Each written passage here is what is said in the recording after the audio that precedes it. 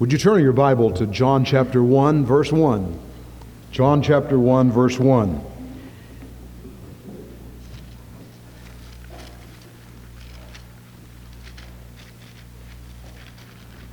In the beginning was the Word, and the Word was with God,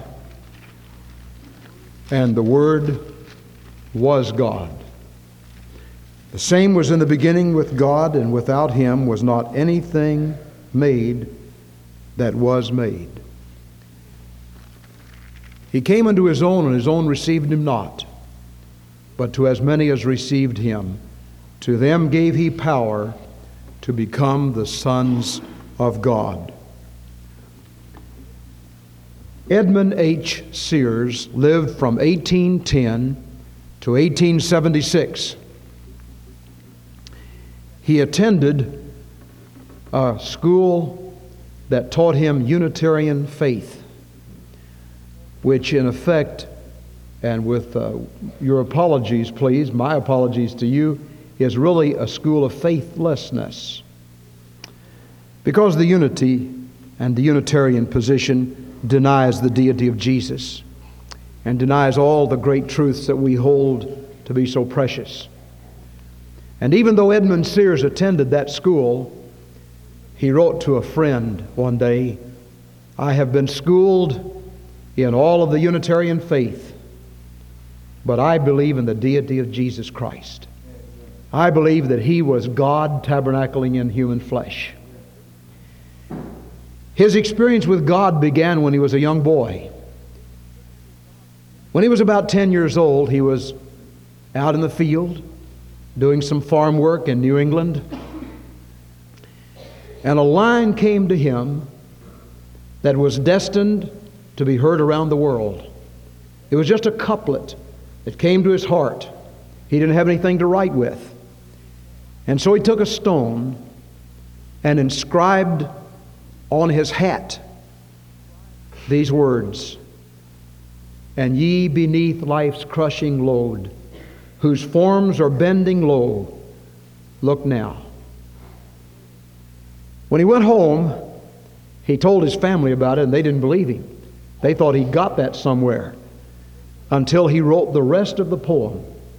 It came upon a midnight clear, that glorious song of old, from angels bending near the earth to touch their harps of gold. Peace on the earth, goodwill to men, from heaven's all-gracious King. The world in solemn stillness lay to hear the angels sing. Still through the cloven skies they come, with peaceful wings unfurled, and still their heavenly music floats o'er all the weary world. Above its sad and lowly plains they bend on hovering wing, and ever o'er its Babel sounds the blessed angels sing. And ye, beneath life's crushing load, whose forms are bending low, who toil along the climbing way with painful steps and slow, look now, for glad and golden hours come swiftly on the wing. O rest beside the weary road, and hear the angels sing. Edmund Sears brought into being a great hymn that has been sung around the world. We call it, "It Came Upon a Midnight Clear." He called it, "And Ye Beneath Life's Crushing Load." For the focus that was on his heart was not simply the incarnation and the narrative of the night he was born, but why he was born. And Edmund Sears had on his heart from a young boy the cares and hurts of people he had met, some of it stemming from experiences in his own childhood and in his own life, much of it stemming from what he saw as a young boy all around him. And that song has gone around the world, and I think it is appropriate today that as we think of why Jesus came, He came unto His own. He was the Word of God made flesh. He was the very express image of God, tabernacling in human flesh. He could walk around and say, "Hey folks, you've been wondering what God is like? Look at me. I and my Father are one. Nobody else has ever been able to say that. We can say, I would like to be godly. I would like to be Christ-like. Christ in us, the hope of glory, as Paul put it. But only the Lord Jesus could say, I and my Father are one. And those who are under the awful, crushing loads of life, and they're everywhere. They're right here in this building this morning. There's some listening by radio. There's probably not one person here who doesn't have some burden, some heartache, some loneliness, some tinge of sorrow, some burden that you would like to be able to just give to somebody else. Another songwriter years later wrote, burdens are lifted at Calvary. And if we place our burdens upon Him, He lifts those burdens. Many things have been said about the Lord Jesus through the years. Dr. Robert G. Lee, who has stood in our pulpit many, many times in years gone by, wrote a book called Jesus Was Greater Than Solomon. He said Jesus was greater as to His birth. No one dates time from Solomon's birth or from Abraham Lincoln's birth or George Washington's birth, but from Christ's birth. And all around the world, even in atheistic countries, they say this is the year of our Lord, 1988. He was greater in wisdom. He was greater as a teacher. He was greater in building, for He built lives. He was greater as a throne, because we can go to Him as the throne of grace and find help in time of trouble. Jesus was greater in prayer. Jesus was greater in provisions made. He provides for eternal salvation. Jesus was greater as to the home prepared. He said, I've gone to prepare a place for you. If I go and prepare a place for you, I will come again and receive you unto myself, that where I am, there ye may be also. He was greater as to the gifts He receives, because all of us, and we're just one little minute part of this world. On this Lord's Day across the world, there are at least 2 billion of people who meet in honor of the Lord Jesus and bring to Him not only their financial gifts, but the gifts of their heart. And so Jesus is greater than Solomon. In the 708th year from the foundation of Rome, we would reckon it 46 BC by Christian reckoning, Julius Caesar established the Julian calendar, beginning the year with January 1st. In the 6th century AD, Dionysius Exiguus, a Scythian monk living in Rome, originated the system of reckoning time from the birth of Christ. This was adopted in England in 664. In 1582, Gregory the 13th reformed the Julian calendar and discovered that perhaps there was a 4-year mistake. But in all these years, since the 6th century, and even before in many places, especially in Rome, after Constantine became the Roman emperor and joined the Roman Church, the dates all across history have been dated with the birth of the Lord Jesus Christ. And ye beneath life's crushing load can have Jesus abiding in your life. This same Jesus who has changed the course of history, this same Jesus after whom the calendar is marked, this same Jesus about whom the Scripture says these things. He is the arm of the Lord. He is the author and finisher of our faith. He is the author of eternal salvation. He is the branch. He is the bread of life. He is the captain of our salvation. He is the chief shepherd. He is the cornerstone. He is the counselor. He is the dayspring. He is the deliverer. He is the desire of all nations. He is the door. He is the everlasting Father. He is the first and the last. He is the good shepherd. He is the glory of the Lord. He is the great high priest. He is the Holy One of Israel. He is the horn of salvation. He is the great I Am. He is the image of God. He is the only one immortal. He is the Jehovah, the judge of Israel, the just one. He is the King of the ages, the King of kings, the King of saints. He is the Lamb of God, the life, the light of the world, the Lord of glory. He is the man of sorrows. He is the meditation. He is the Messiah. He is the messenger of the covenant. He is the morning star. He is our Passover. He is the Prince of Peace. He is our Redeemer. He is the Rose of Sharon. He is the Savior. He is the Shiloh. He is the Son of God. He is the Son of Man. This is Jesus.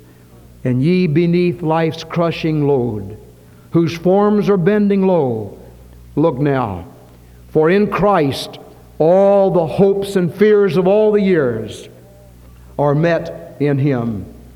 Somebody said this concerning Jesus, who is the bread of life. He began his ministry by being hungry. He who is the water of life ended his ministry thirsting. He hungered as man.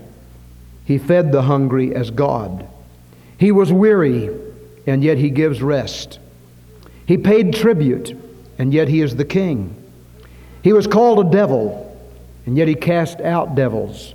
He prayed, and yet He is the one to whom we pray. He wept, but He dries our tears.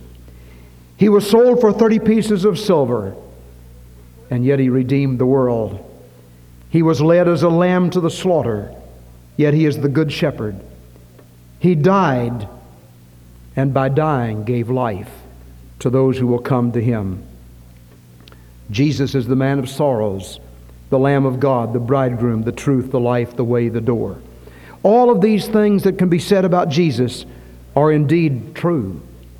But how do they get to our hearts? What does it mean that Jesus was the Word and the Word became flesh?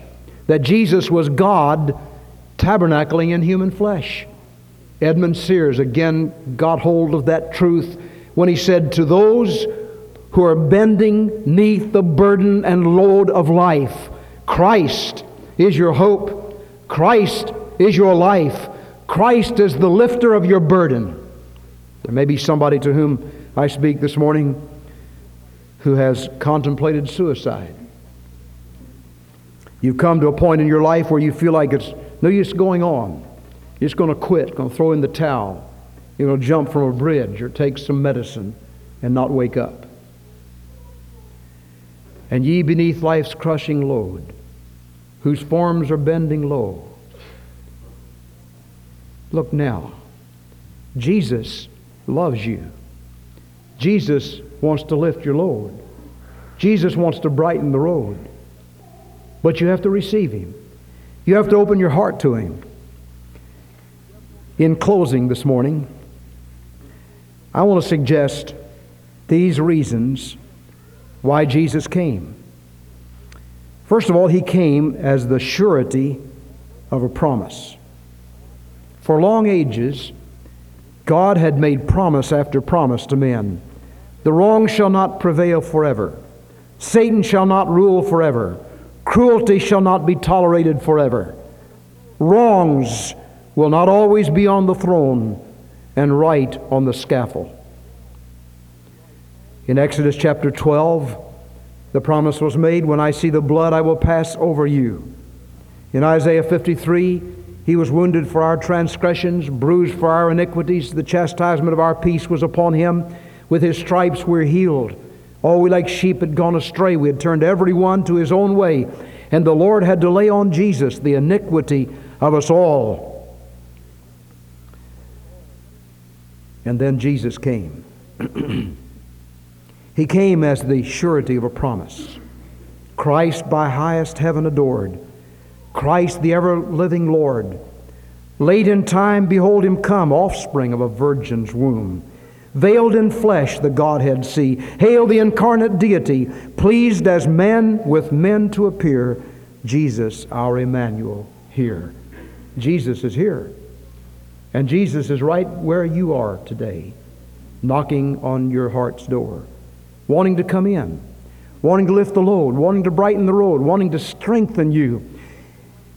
And I want to tell you this morning, if you'll give Him your burden, whatever it is, maybe it's a burden of inferiority, maybe it's a burden of guilt, Maybe it's a burden that you don't know how to answer, a financial problem, a home problem, a get-along problem. How do you get along with my wife, with my husband, with my parents, with my associates in business? How do you get along with all these? What do you do about all these things that plague me and come to me? You can be like the little boy who had an awful battle with temptation. He went to his preacher and he said, "Preacher, I don't know what to do about all my temptations, and I don't know how to deal with them." And the preacher said, "Next time the devil knocks at your door, you send Jesus to the door." And so he went home and temptation started knocking again, and he just said, "Jesus, you go answer this. Jesus, you go take care of this." He came back to his preacher next week smiling and excited. He said, "You know, Jesus has been so busy answering the door that I haven't had time to get in trouble this week." And you know that will happen to you if you let Jesus be the lifter of your load and the brightener of your road. And ye beneath life's crushing load, whose forms are bending low. You have hurts. You feel like crying all the time. You feel depression. Let the Lord Jesus be the lifter of your load, the light of the world in your life.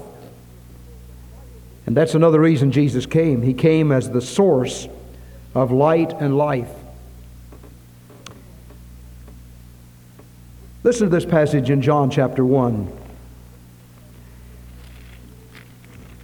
In the beginning was the Word, and the Word was with God, and the Word was God. The same was in the beginning with God, and all things were made by Him, and without Him was not anything made that was made. In Him was life, and the life was the light of men. Do you know that nobody in this room, not anybody over here in the junior department, and listen to me carefully, please. Did you know none of you has light inside of you? That light comes from Jesus. None of you really has life inside of you. That life has to come from Jesus. And that light of Jesus is the life. And when you invite Him into your heart, He brings light and life. And the light shineth in darkness, and the darkness was never able to put it out.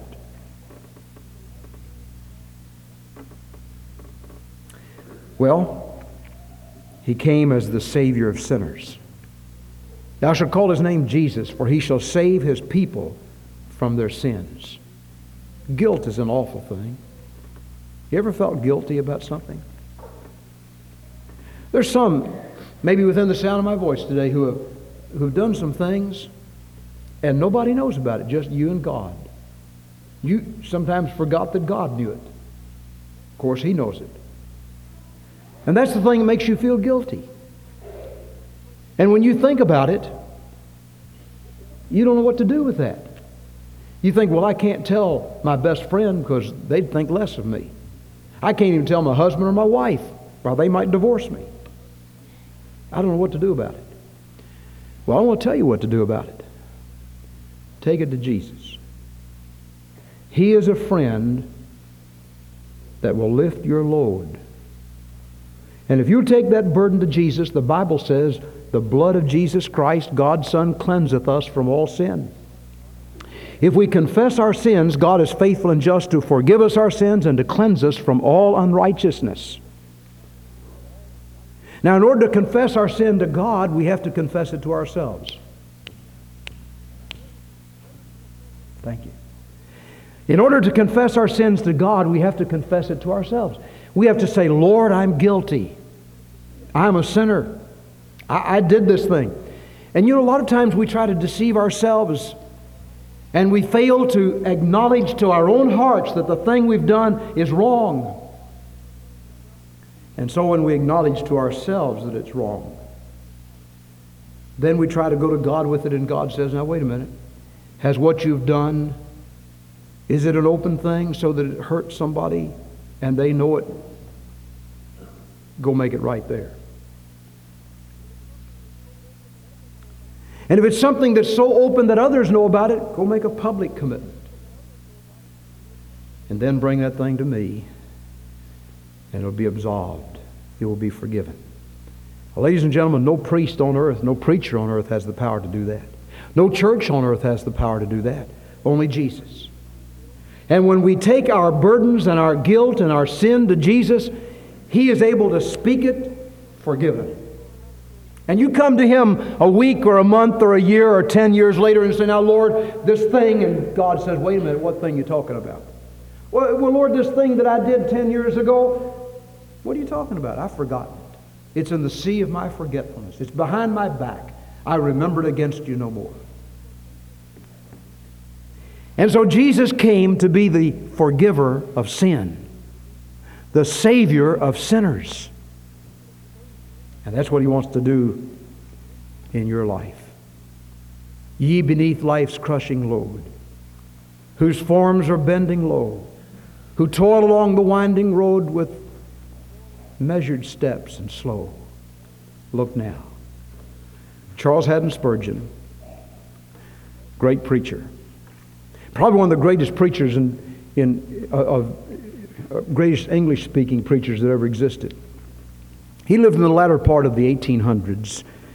He died in 1892 at the age of only 58. When Charlie was a young boy, 14 years old, he wanted to go to church one morning. It was cold and snowy, and the church that he normally attended was closed. And so he just walked down the street and could hardly make it through the blizzard and found a little primitive Methodist church open. He went in, and he and one or two others were the only ones there. If I understand it correctly, the preacher didn't even get there that morning. And an old man stood up, and he began to read from Isaiah. And he came across this passage. He said, look unto me, all the ends of the earth. Look and be saved. And Charlie said, I looked. And I looked to Jesus. And that morning, as a 14-year-old boy, Jesus lifted my load and brightened my road, forgave my sins. And he left that little Methodist chapel a different young man. The months went by, and he heard God dealing with his heart. You see, growing in grace is a growth process. Our salvation takes place like that. But little by little by little, the Holy Spirit begins to clean out the cobwebs inside of us. And Charles Spurgeon said, I began to put my heart before God, and God began to cleanse me. And after a while, God called me to preach. In his later life, he said, somewhere along in my youth, I picked up a nasty habit. I picked up the habit of smoking. Charles Spurgeon, a smoker? Yeah. And he preached some of the greatest sermons that were ever preached. And he said he was pastor of the Metropolitan Tabernacle in London.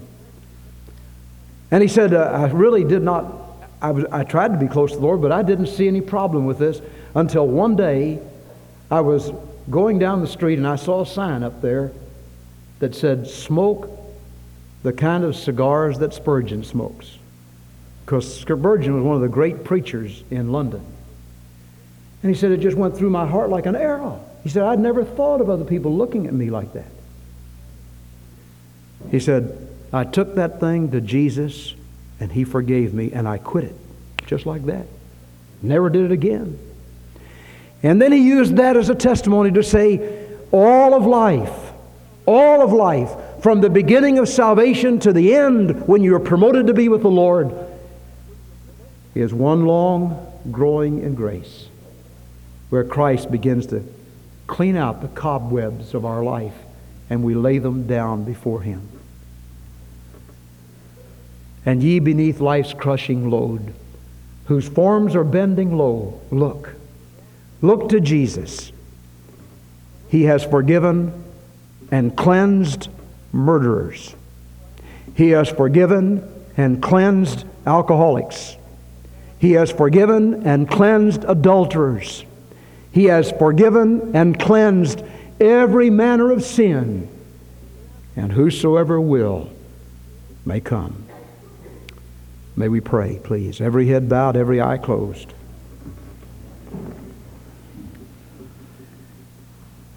Our Father, we're so thankful for the Lord Jesus. We're grateful that at this time of the year we can think of the incarnation and what it meant that Jesus was God tabernacling in human flesh. We pray that just now you'll lift some loads and brighten some roads, and someone who has been crushed under the awful load of life will just come and say, Lord, I want your cleansing and your forgiveness. And I give to you my heart. And I give to you my sins. I give to you my burden. And I trust that burdens are lifted at Calvary. In the name of Jesus we pray, amen. Number 249, please. Just as I am without one plea, but that thy blood was shed for me. Let's stand. Everyone standing, please. 249. This is God's invitation. It will not be long. It is for those in this auditorium and those who listen by radio. If you will open your heart to the Lord Jesus Christ, He'll forgive and cleanse and save to the uttermost all who will come to God by Him. Would you do it today? You say, how do you do that? Well, first of all, talk to God right where you stand. As you sing these words, just as I am without one plea, but that thy blood was shed for me, just say, Lord, that's the way I want to come to thee, just as I am. And as you come to Him that way, ask Him for the courage and strength to step out in the aisle and come and commit your heart to Him. Say, I want to be saved. I want Jesus in my heart. Or I want to give my life back to you. Or I want to move my membership to this church and serve God here. While we begin to sing, who will come? Step out for the King. Let's sing the first stanza.